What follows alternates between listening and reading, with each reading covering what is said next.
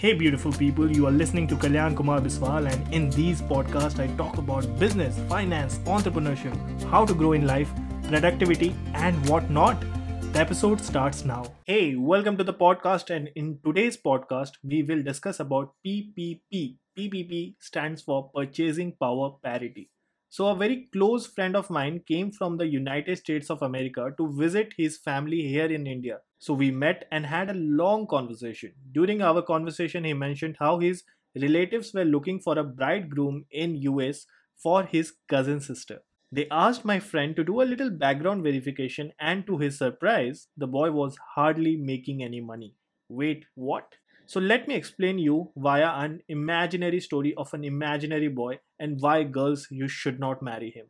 Two important things about this imaginary boy. First, he has a salary of $40,000 per year, which translates to 35 lakh rupees per year in India.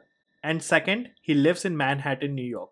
So the question is, what is the problem? The problem is that his 35 lakh rupees salary sounds great in INR, but in USD, which is just $40,000, covers hardly his own expenses.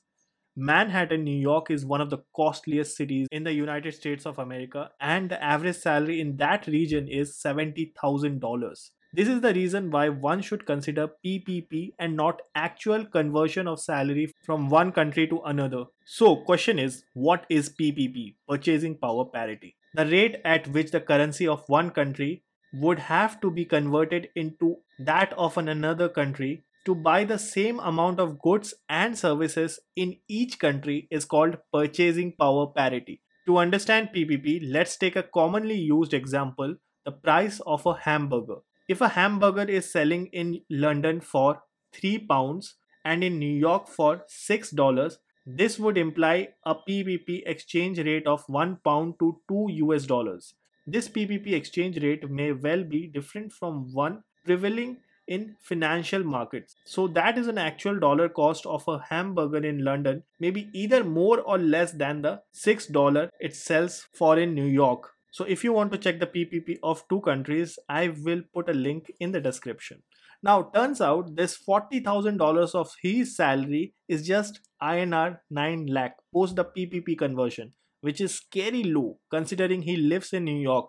It is so important to know these details because most Indian households believe that if a boy lives abroad, he must be earning good, earning a lot.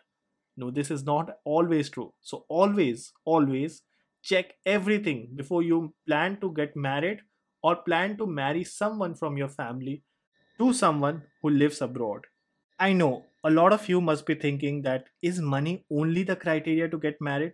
Well, money isn't the only criteria to be honest, but any man has to sort things from his end in order to get married. And it is not just limited to the man, it also goes towards the woman as well. I purposely mentioned why you should not marry this man. I didn't say you should not love this man.